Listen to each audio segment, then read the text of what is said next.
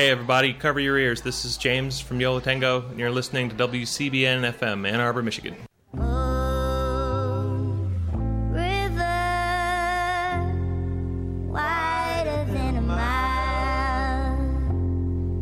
I'm crossing you in style. Someday,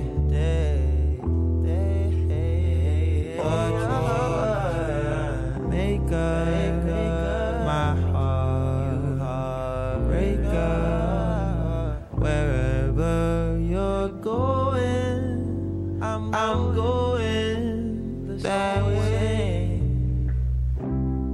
Two drifters off to see the world. There's such a crazy world to see. We're all chasing after us, hey, chasing after us,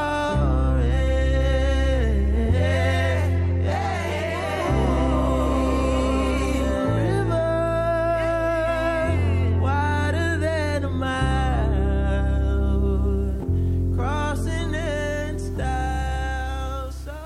That was Frank Ocean starting us off on the Living Writers Show here on WCBN FM Ann Arbor. I'm Amanda Yulee, your host this summer, and we're in the studio in Ann Arbor taping on June 13th, 2019. I'm very happy to say our guest today is Ocean Vuong. Hello. Hello, Amanda. Glad to be here. Glad you're here. Thanks for having us. Of course.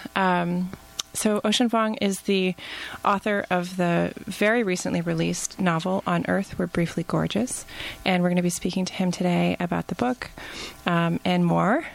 I think the first thing I'd like to do is just read your bio and sort of introduce our listeners to you. And then after that, hopefully you can introduce the book. Great. Ocean Vuong is the author of the critically acclaimed poetry collection Night Sky with Exit Wounds, winner of the Whiting Award and the T.S. Eliot Prize. His writings have also been featured in The Atlantic, Harper's, The Nation, The New Republic, The New Yorker, and The New York Times. Born in Saigon, Vietnam, he currently lives in Northampton, Massachusetts. This is his first novel. And we're going to talk about that too. You're known for your poetry. Yeah. Would you like to, for those of us who are listening who haven't read the novel yet, would you like to speak about it a little bit? Yeah. The novel is essentially a letter from a son to a mother who can't read. And at first that seems like almost a comically futile project. Why write anything to someone who will never receive it? And I think it's that very futility that made me excited about writing this book, because then the pressure comes on language. Mm-hmm. Is it worth it? Does it matter to orchestrate our thoughts under the architecture of the sentence if no one will find that sentence, or our targeted recipient is not there? And I think ultimately, it's a book about failure. The failure of communication, the failure of hegemonic masculinity, the failure of the American dream. And in the midst of all that, can language achieve a place where feeling can be inhabited fully in the American body when we interrogate and reckon with the violent histories and the currents of this country? That's beautifully put. Thank you. Thank you. How did you come to write the book? Where did it start for you? Especially through the lens of that futility. Yeah. I'd love for you to explore that a little bit more.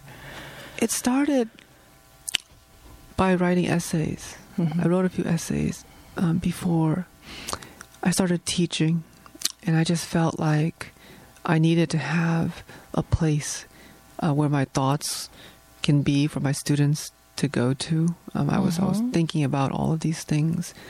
And from there, I realized, I stumbled into the novel in a way because I was writing these essays, and I was writing in almost, the Joan Didion style, where it's the personal essay with a strong eye, casting its light and its gaze upon the world.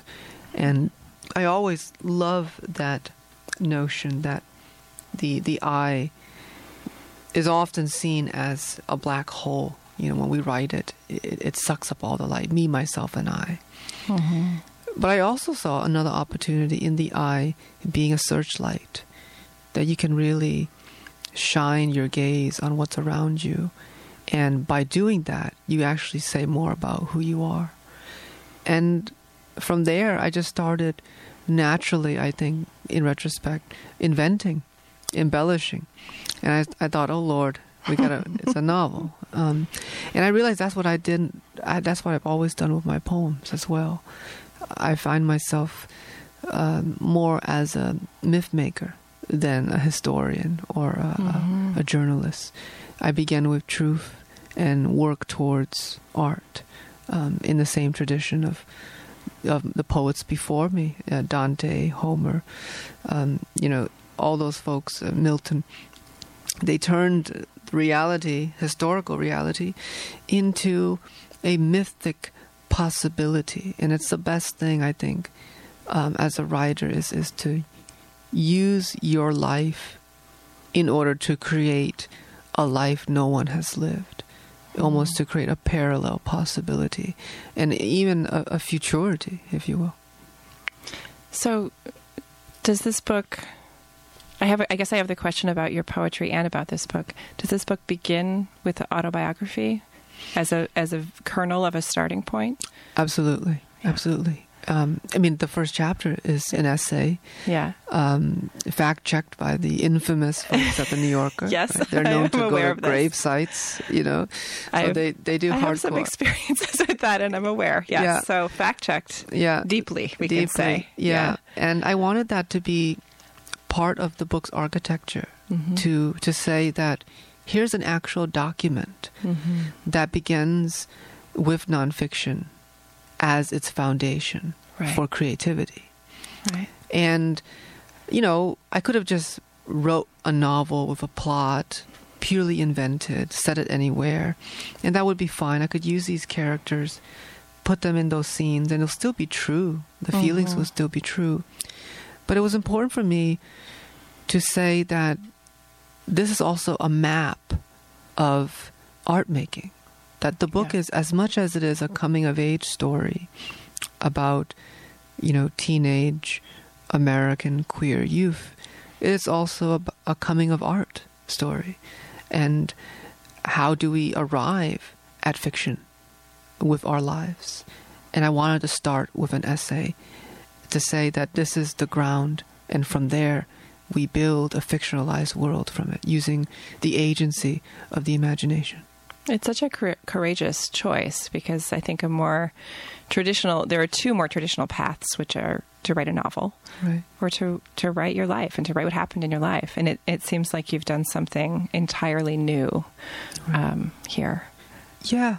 I had good elders, I think of Autobiography of Red by Anne Carson, how so much of the texture of that life is Anne's life in Canada, the fjords, the tundra, the lone country roads that Red, the main character, this gay monster, inhabits.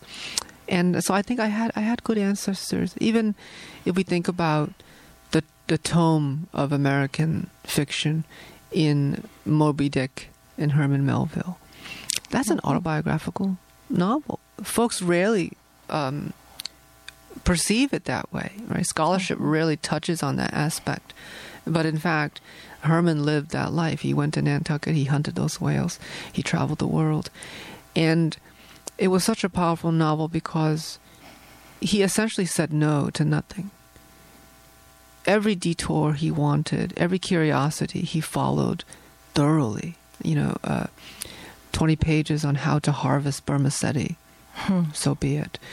A travel log on the Nantucket shoreline, so be it.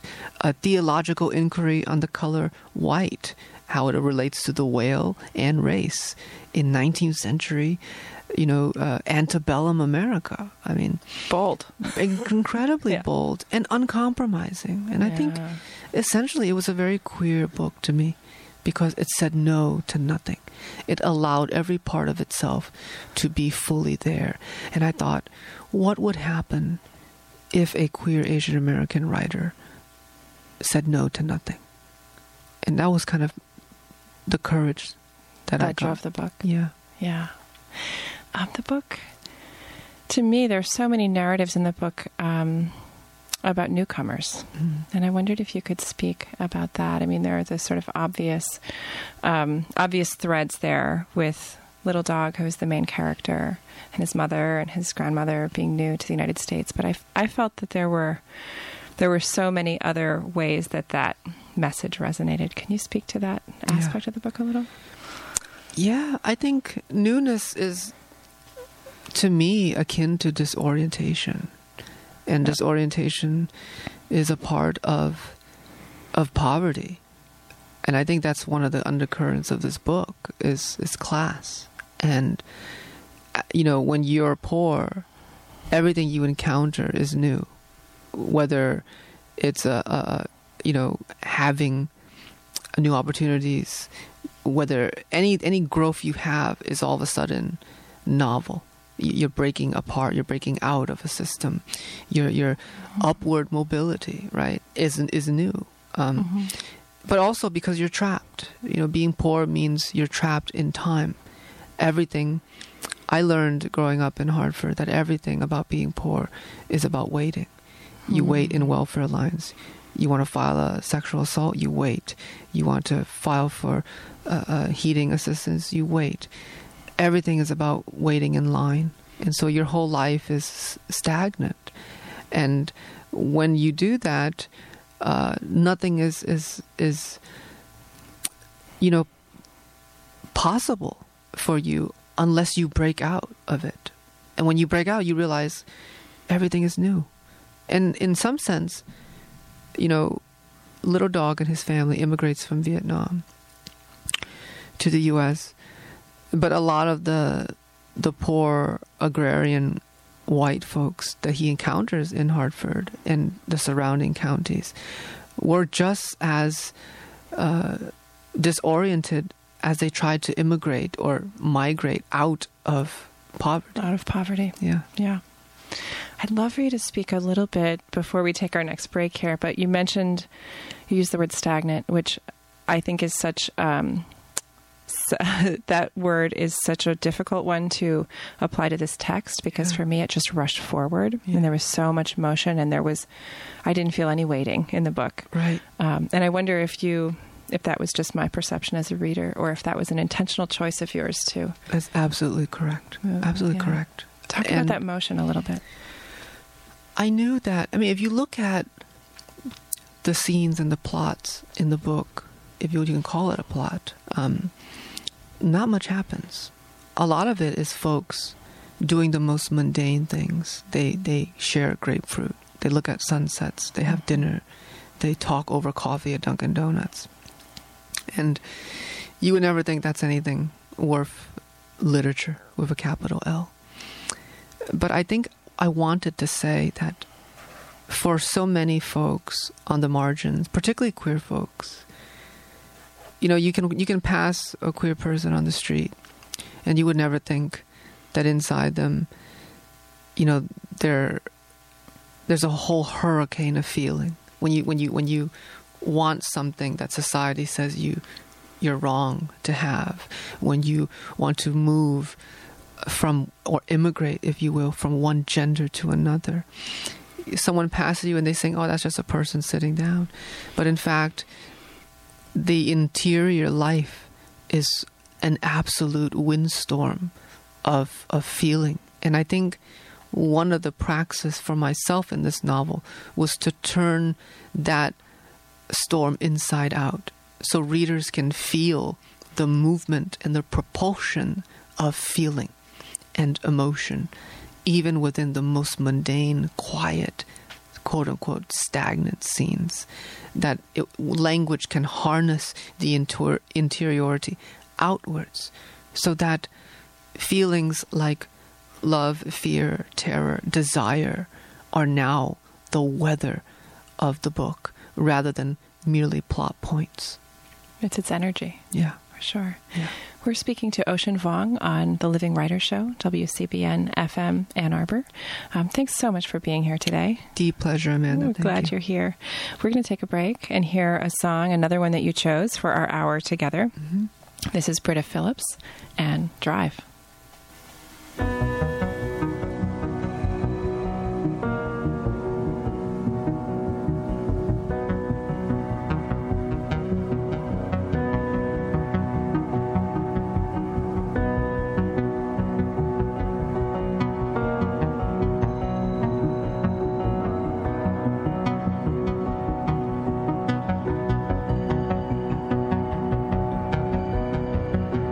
Who's gonna tell you when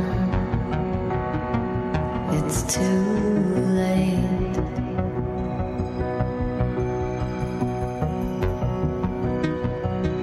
Who's gonna tell you things aren't so great?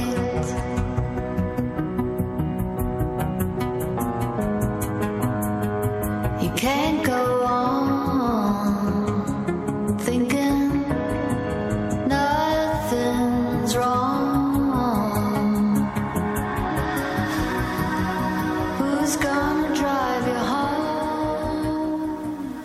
I sort of wanted to listen to that whole song. It's a good one. It's a good choice. It's a good one. Do you want to speak a little bit about the music you chose for this hour? Yeah, I think music informs the novel in such myriad ways. And I think one of the beautiful things about it is that music is temporal texture. You know, when 50 Cent exists in this novel, Bone Thugs and Harmony, and when you think of those two musicians, you think of the early aughts, which so much of this novel takes place in. And then, of course, you think of that, you think of post 9/11. And that's another specter in this book, is these kids essentially are growing up in the shadow of this, irreparable change in the American landscape. Overnight, the notion of terror and fear, haunted the country, swept the country. And it was the end of the generation to play outside. We were the last generation to play outside. And after that, it was childhood as we understood it was over and changed. It's something else now, but as we understood it, it was over. And I think a lot of that generation is marked by its music. And in the way that the Beatles marked the 60s and 70s. And I think music teaches us a lot about writing in the sense that, you don't need the lyrics to feel. And the best songs are actually a collaboration between those two. But language is almost secondary towards the feeling. And, people listen to a Bach sonata and they cry. Well, why? Right? It's because they're moved to participate in the music. It's what the music triggers in them. And it's very personal, very deep. And I think the best novels and the best literature, the best poems work in that way. That the language just kind of pulls you into a space. It doesn't tell you exactly how to feel. It just invites you to be more of yourself. And I think that's always a goal that I've had as a writer, was to create a site of invitation towards feeling rather than to be didactic in how I want folks to feel.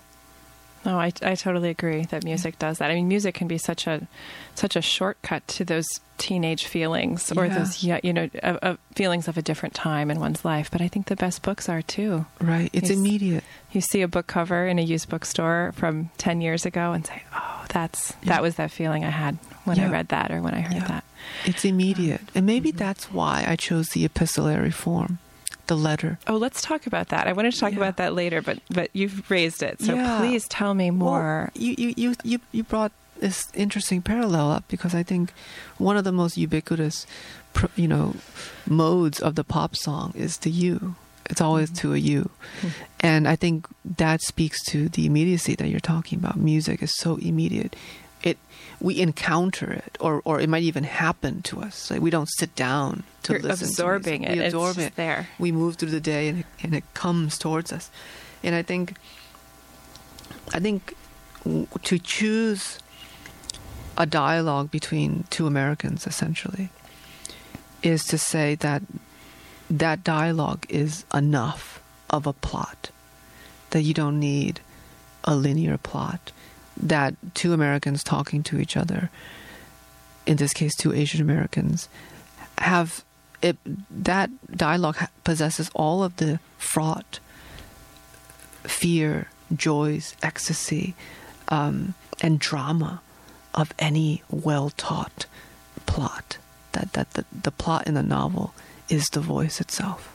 I want to hear you elaborate on the word that you just used, dialogue, for what is essentially one narrator's letter. Yeah. What is that secondary voice? Is a negotiation Yeah. with the presence of the mother, right? So he's both telling her, but also depicting her. Yes. So that's what I meant when I said the eye, at its best, is a searchlight.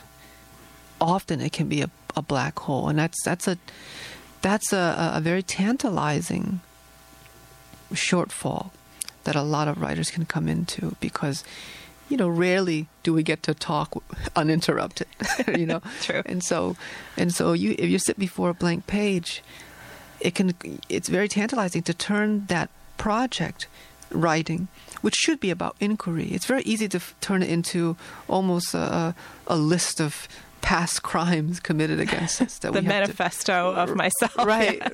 right. And we go down the list and justify our lives. And I wanted the eye to be cast outward and to portray these women who raised Little Dog, this character, particularly his single mother and his grandmother, women who suffer from PTSD as a ramification from the war in Vietnam, and who now inherit it and live with it in America. And I wanted them to have a place. And so as he's talking to the mother, he's also describing her. He gives her the dialogue that she has, right? So it's a strange orchestration where you both speak at and speak out from. And it's this reciprocal bond. It's almost like they're in this claustrophobic snow globe together, and they're trying to find a way out. I found one of the things that was interesting about what you just said with dialogue is that I found at moments, I think my read was that the narrator was checking himself and not being his full self, not telling the whole story about himself and about his mother in this letter form. Yeah. But there's the contrast of the fact that she won't and cannot read it. Yeah. So why is he checking himself? Yeah. Sort of. We rarely get to escape fully. And I think that's the inquiry of the book. If no one will find this letter, does it really free us? Or is the specter of being a son and all the connotations, the fraught fear, reverence of being a son towards a mother, is that still inescapable? And I think readers will have to decide what they feel in that sense. But that was sort of my inquiry into it. This book was influenced initially by this obscure text by Franz Kafka. And it's published as a book called Dearest Father. But it's not a book. It's an actual 70-page letter to his father that he never sent. Now, unlike Little Dog's mother, Franz Kafka's father could read, but he never gave it to him. And it's interesting because Kafka is such a brilliant writer, but even this genius novelist couldn't, quote unquote, pull the trigger. Right? He had it was all there. The impossibility was not his father's failure to read, but his confrontation with the mythology of the father, that he was so domineering, that he controlled and informed his son's relationship. That hierarchy is fixed, even in the realm of possibility, of legibility. And he couldn't do it. He couldn't do it.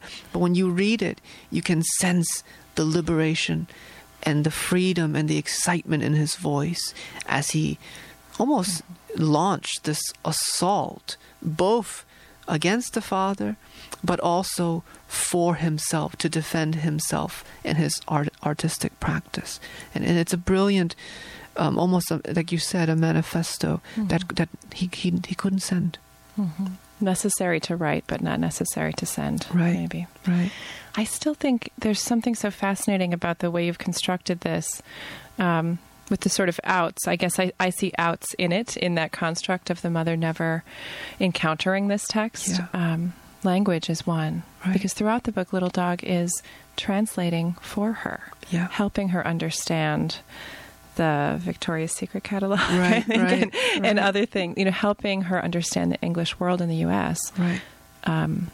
So I think the reader wonders if Little Dog will help her understand this Yeah. one day, Yeah.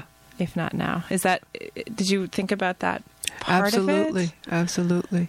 I think there's earlier draft where I navigated more of the present tense. Mm-hmm. Where is Little Dog now? What he does. And I decided to drop all of that and have it only be the letter that refuses to narrate the present. Mm-hmm. Because I wanted that to be up in the air. It felt too closed to know, to offer a reader that they're okay. I'm not sure if they're okay. And I felt that it would be fraudulent of me to have a world where they're moving in the present, in an aftermath. It was more important to stay in the tension of this dictation, this unrelenting confession, because I wasn't sure if they're going to be okay. And I don't know if they are. Mm-hmm. I think that's one of the things this novel really puts forth is happiness a true destination? We're told that the beautiful thing about this country is that we get to pursue happiness, that each citizen, each individual has the right to pursue happiness. But it's interesting that happiness is something that is hunted. Already the way we identify ourselves in this country is through possession. Happiness must be chased and pursued. And I think living as an American, I realize happiness is not so much a finish line. Because then what? It doesn't last. Right. We know it doesn't last. And I think that's one of the misconceptions of that totem, of that decree, which is to pursue happiness, is that it doesn't last. The finish line, there's life after the finish line. And what do we do now? And I'm more interested in happiness as a rest stop on the road, on the long road, Is that just restlessness, though? Is that just saying, now I've achieved what I set out for, now I want something more? I think it's not so much restlessness as this inevitable ephemerality of joy. Joy is special because it's rare.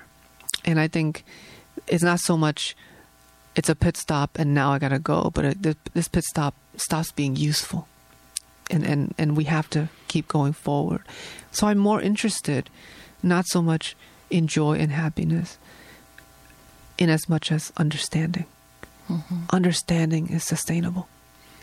By understanding, we can avoid the hurt that makes joy so necessary. This is the Living Writer Show on WCBN FM Ann Arbor, and we're speaking with Ocean Vuong, who's author of the novel On Earth We're Briefly Gorgeous. He's known as a poet and now novelist. Frank Yulee is our engineer today. We want to thank him for doing a masterful job behind the board, as he always does. Thank you, Frank. And I'm Amanda Yulee, your host this summer. I think we'll hear another song that you chose. And then I very much would love for you to read a passage from the book when we come back. Beautiful. This is Iris DeMent.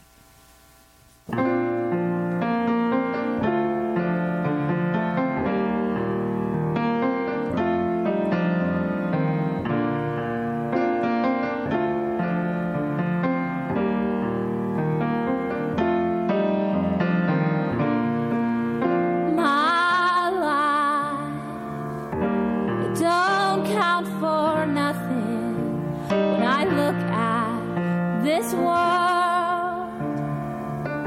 I feel so small, and my life, it's only a season, a passing September that no one will recall.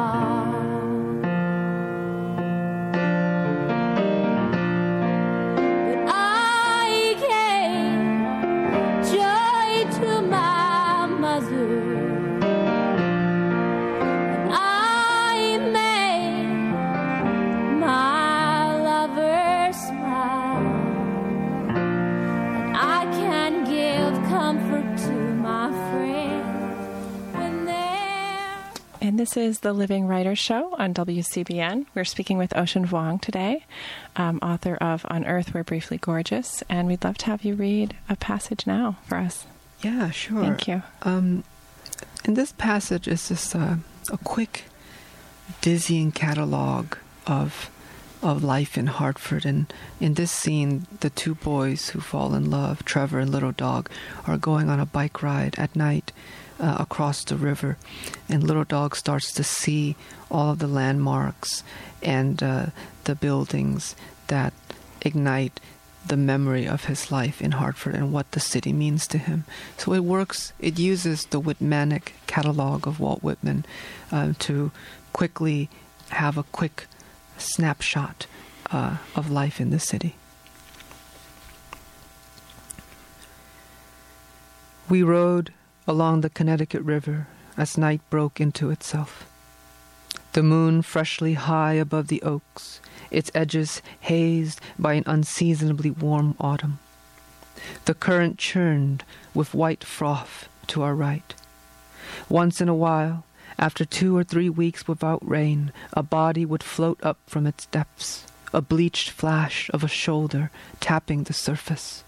And the families cooking out along the banks would stop, and a hush would come down along the children, and then someone would shout, "Oh God, oh God," and someone else would call 911.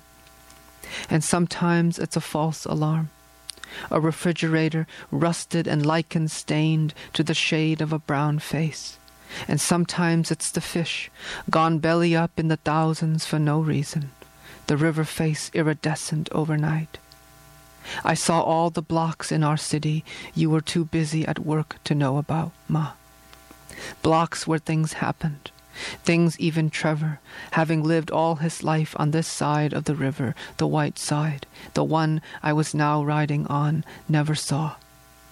I saw the lights on Asylum Avenue, where there used to be an asylum that was actually a school for the deaf, that caught fire and killed half a ward back in 18-something, and to this day no one knows what caused it. But I know it as the street where my friend Sid lived with his family after they came over from India in '95. How his mom, a school teacher back in New Delhi, went door to door, hobbling on her bloated diabetic feet, selling hunting knives for Cutco to make $97 a week cash. There were the Canino brothers, whose father was in jail for what seemed like 2 lifetimes, for going 70 on a 65 in front of a state trooper on 91. That and the 20 bags of heroin and the Glock under his passenger seat. Still. There was Marin, who took the bus 45 minutes each way to work at the Sears in Farmington, who always had gold around her neck and ears, whose high heels clacked like the slowest, most deliberate applause when she walked to the corner store for cigarettes and hot Cheetos. Her Adam's apple jutting out, a middle finger to the men who called her faggot, called her homo maphrodite, who'd say, holding their daughter's or son's hand, "I'm going to kill you. I'm going to cut you. AIDS going to take you out. Don't sleep tonight. Don't sleep tonight. Don't sleep." We passed a tenement building on New Britain Avenue, where we lived for 3 years, where I rode my pink bike with training wheels up and down the linoleum halls so the kids on the block wouldn't beat me up for loving a pink thing. I must have written down those halls 100 times a day, the little bell clinking as I hit the wall at each end. How Mr. Carlton, the man who lived in the last apartment, kept coming out and yelling at me each day, saying, "Who are you? What are you doing here? Why don't you do that outside? Who are you? You're not my daughter. You're not Destiny. Who are you?" But all that, the whole building, is gone now, replaced by a YMCA. Even the tenement parking lot, where nobody parked since no one had cars, busted through with weeds nearly 4 feet high, is gone. All of it bulldozed and turned into a community garden with scarecrows made from mannequins thrown out by the dollar store off Bushnell. Entire families are swimming and playing handball where we used to sleep. People are doing butterfly strokes where Mr. Carlton eventually died, alone in his bed. How no one knew for weeks, until the whole floor started to reek and the SWAT team, I don't know why, had to come bust down the door with guns. How for a whole month Mr. Carlton's things were left out in a big iron dumpster out back, and a wooden hand-painted pony, its tongue-lobed face peeked out of the dumpster's top in the rain.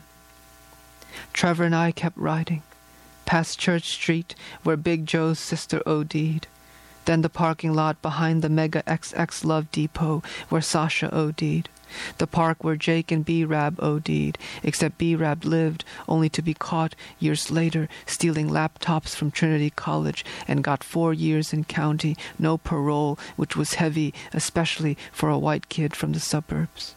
There was Nacho, who lost his right leg in the Gulf War, and whom you could find on weekends sliding under Jack Ray's cars with a skateboard at the Maybell Auto Repair where he worked, where he once pulled a beautiful, screaming, red-faced baby from the trunk of a Nissan left in the back of the shop during a blizzard.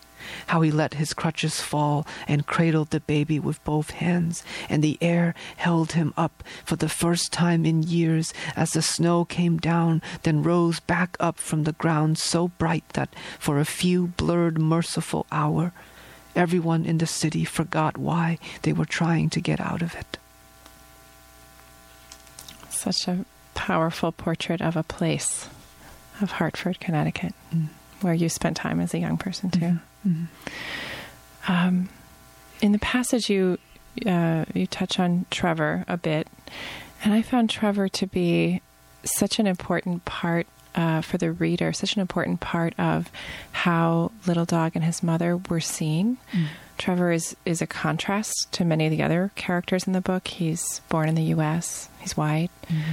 And he was a contrast in many sort of sad and tragic ways, but also really joyful ways. I found him, I guess I would like for you to speak about that difference and whether you intended for him to be as joyful as I read him so many times.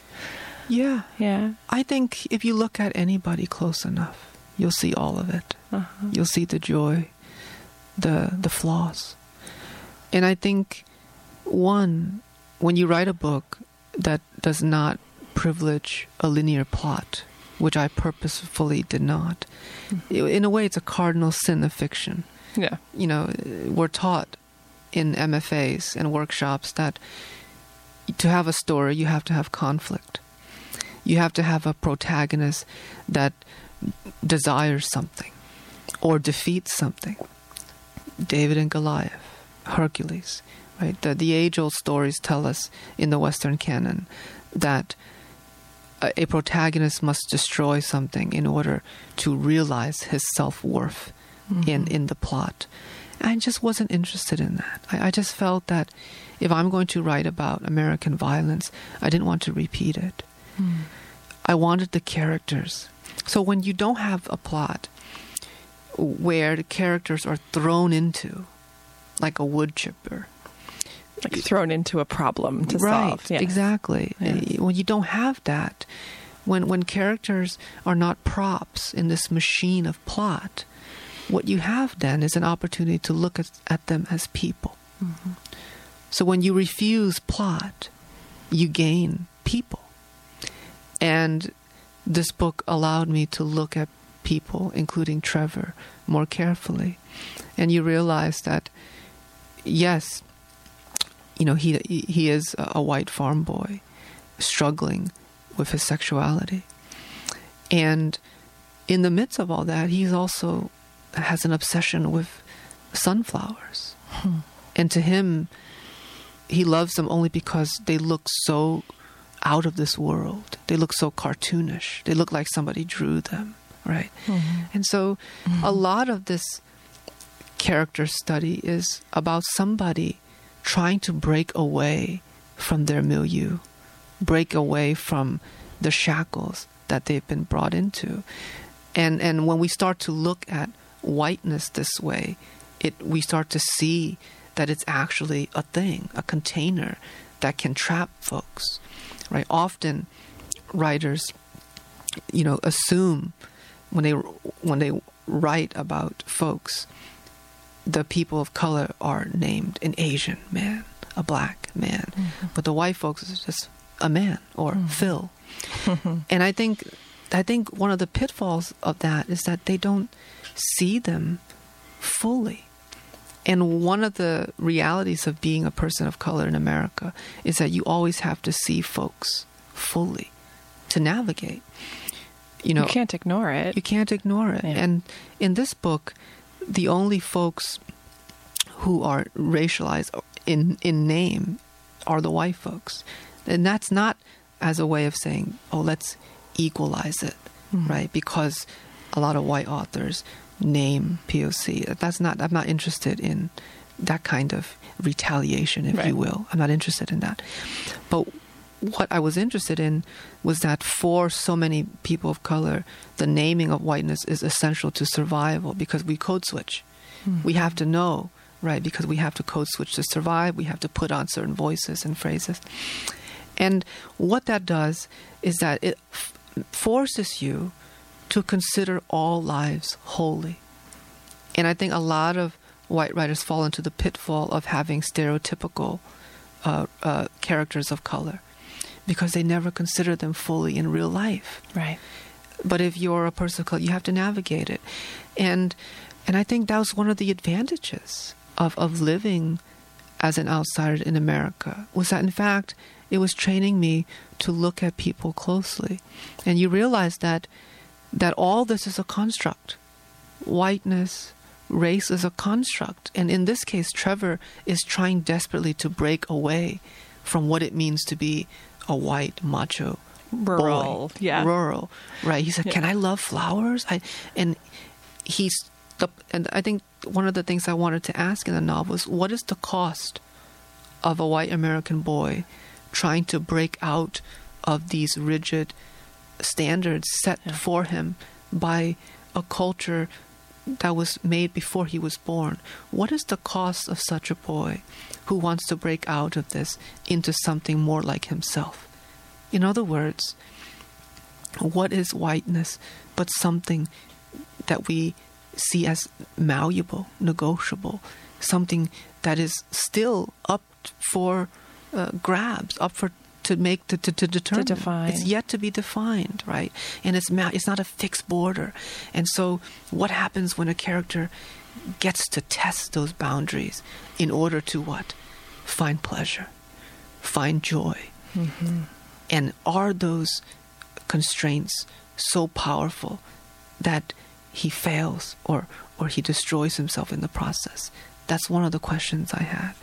Is the strict masculinity that we've set up for boys and men in this country, is it survivable if we ask for something else?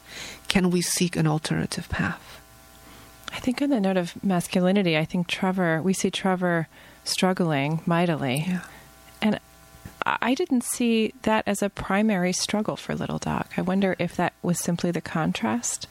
I felt like he had some more security in who he was, which I wanted to celebrate. Which seemed like a celebration. Exactly. Sort of in contrast to Trevor. You're absolutely right, and I think this is where, we realize that we often talk about male privilege, white privilege, and yes, there are privileges that are real, particularly when it comes to social economic realities, healthcare access.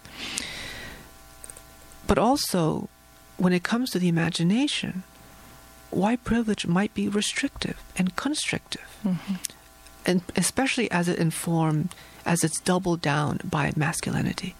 So Trevor has much more shame than Little Dog does. Little Dog is raised by Vietnamese women. And in the Vietnamese tradition, queerness is seen as powerful, like Tiresias in the Greeks, right? Tiresias is seen as a sorcerer, as a seeker, a seer. And in the same way, two-spirited folks in native Vietnam are seen as possession of the future, clairvoyance, right? They're seen as powerful and mysterious, and so Little Dog is informed and educated differently. There's still shame because they're both in the American space, but Trevor is coming from a wholly different place. And I think one of the powers that Little Dog obtains is that he realizes when you look at somebody closely, you realize is that on one hand, privilege can be beneficial. On another hand, privilege can be absolutely detrimental. And there's no easy way out of it. There's no clear-cut answer.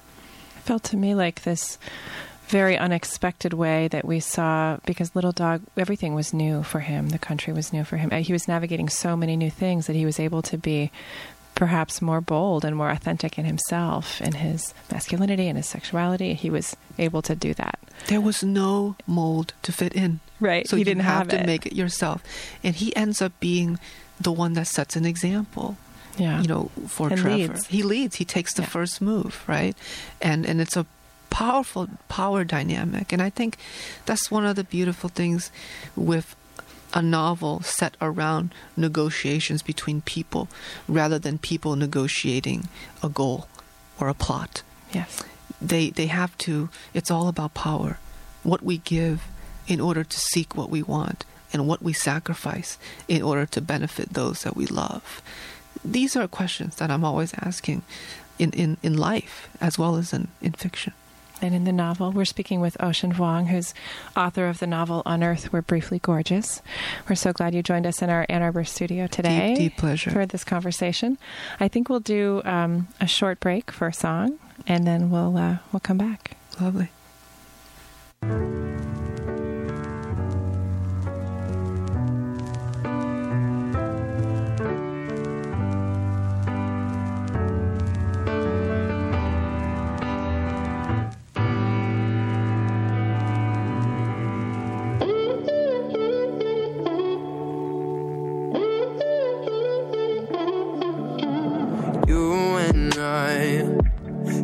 Walk the streets at night. Our parents didn't know. We kept the TV gone and left on all the bedroom lights. No, I haven't seen you since we lost all our innocence. You left me in the dark while you drink in the park. We'll never be the same again. You and me were so, so close. And maybe that's what hurts the most. It's out of my hands. I've done what I can, so I just save my breath. And we're back on the Living Writer Show. I'm Amanda Yulee. We're speaking to Ocean Vuong today, author of On Earth We're Briefly Gorgeous. And thanks again for the song selections. I'm finding myself really enjoying all of them. You're welcome. It's a pleasure. Wishing I had Spotify. That's how they were sent to me, and I don't have that, so I'll have to figure it out. You could you still see the? I could see them. Okay, yes, good. Yes, and here we are. Yeah. So thank you for joining us and speaking about this book. I know you're on a book tour. You came from New York, is that right? Yeah, today. Yeah.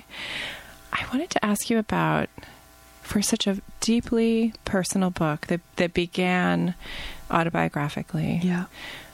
The question is, how are you doing? You're out in the world, you're on television, you're meeting readers all the time, and you're speaking about some very intense, very personal things in your book. Yeah. You're on the Living Writers Show. Yeah.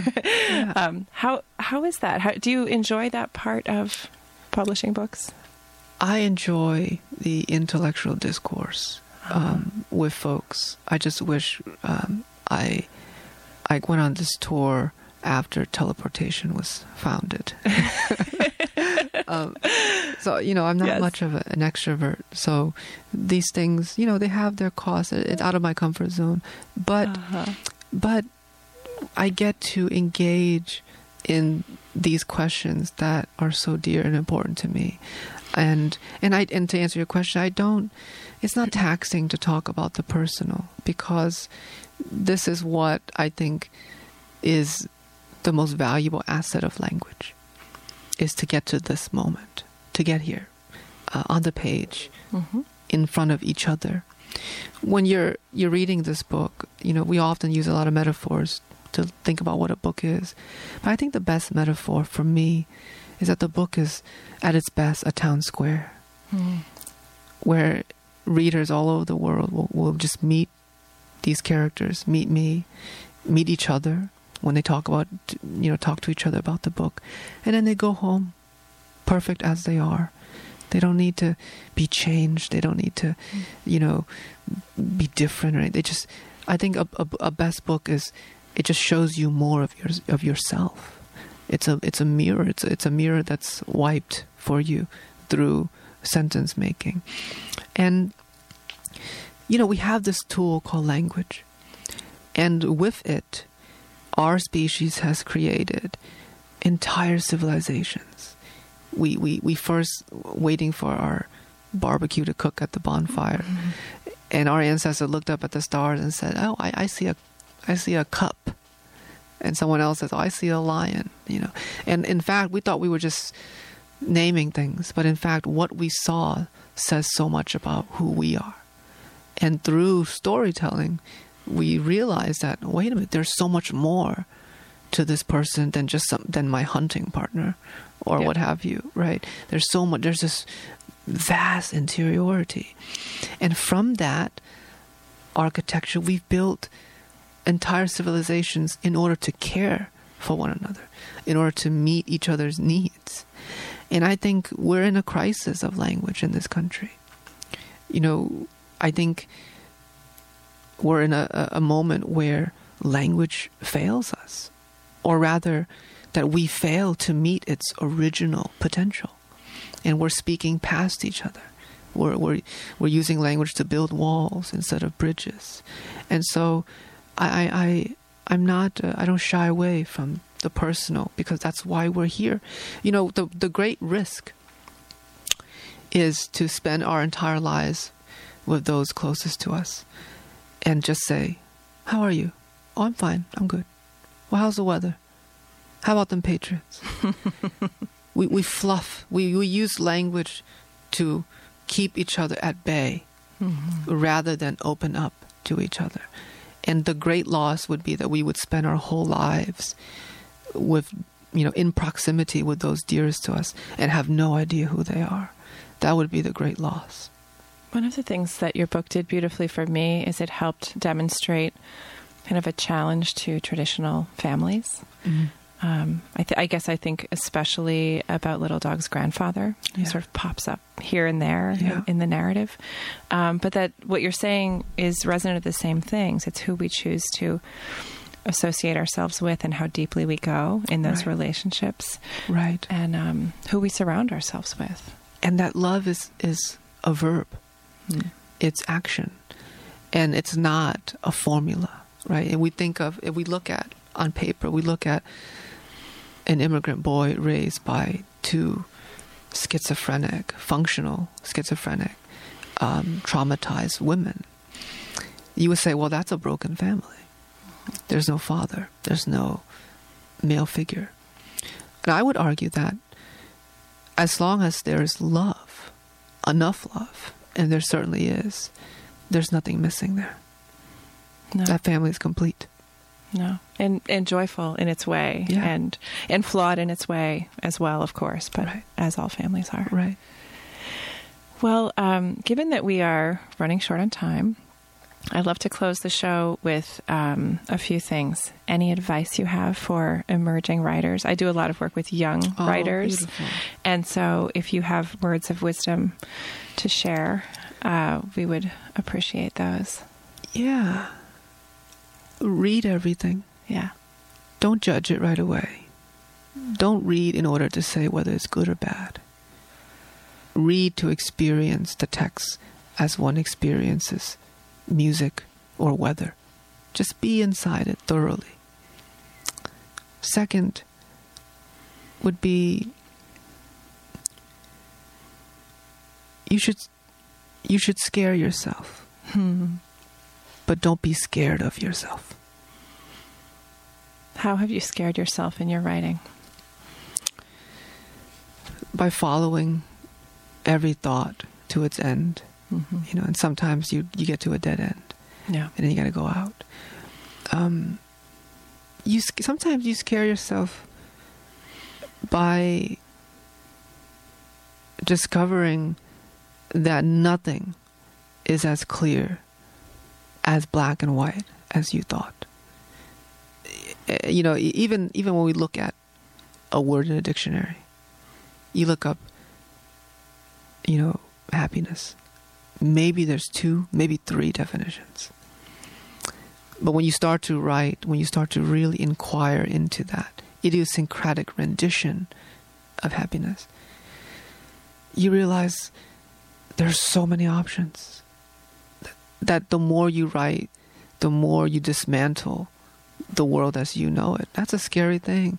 It's a beautiful thing because you realize that everything is possible. There are as many ways to feel as there are sentences, and you get to contribute to that great river of human emotions. Thank you so much for joining us today. Thank you, Amanda. Deep pleasure. This is the Living Writer Show on WCBN FM Ann Arbor. We spoke to Ocean Vuong today, who's author of On Earth We're Briefly Gorgeous. I think we'll close out our hour with the last song that you chose. Beautiful. Thank you. Thanks again.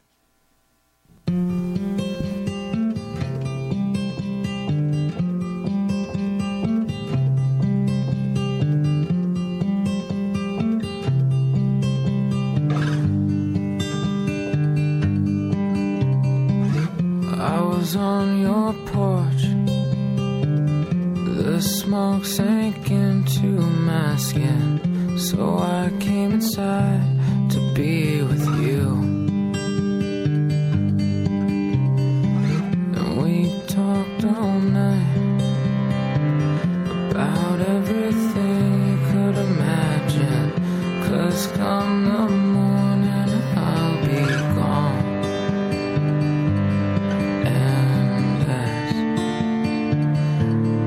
Start to close, I turn to you and I'll let you know that I love you.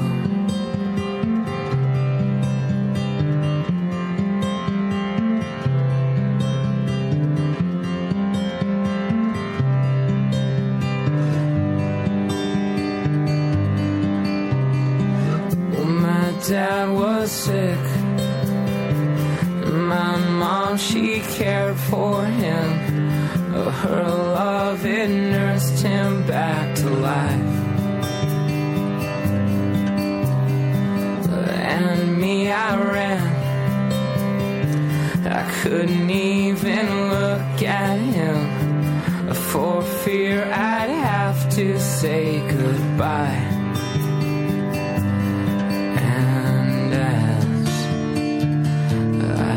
hard to leave. He grabs me by the shoulder and he tells me what's left to lose. You've done enough, and if you fail, well then you fail, but not to us. 'Cause these last 3 years, I know they've been hard, but now it's time to get out of the desert and into the sun, even if it's alone.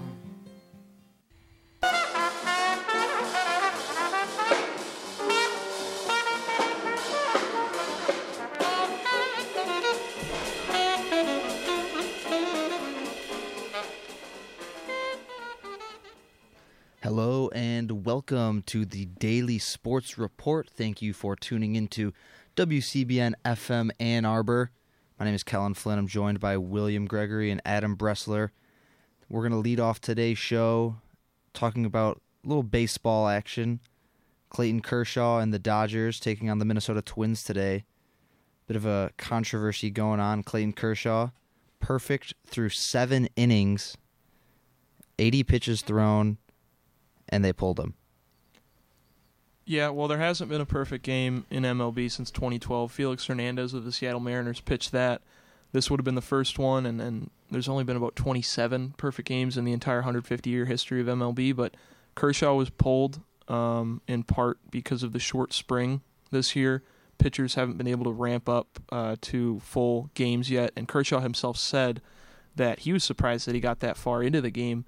He had not yet been through a simulated game with more than like 70 pitches, is what he said. I think he said 75. So I think a lot of people disagree with the decision, but the process is sound.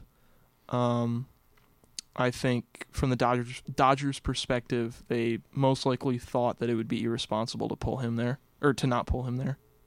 And it makes sense, like you said, the process of it makes sense. He's a guy that's dealt with a lot of injuries in the past, and this is a team that's not just looking at making a couple of highlights in the regular season. They're looking at a World Series championship, and that's a decision that you have to make. Still, it's not very fun, and that's something that baseball has been really trying to address, is the lack of fun, so to speak,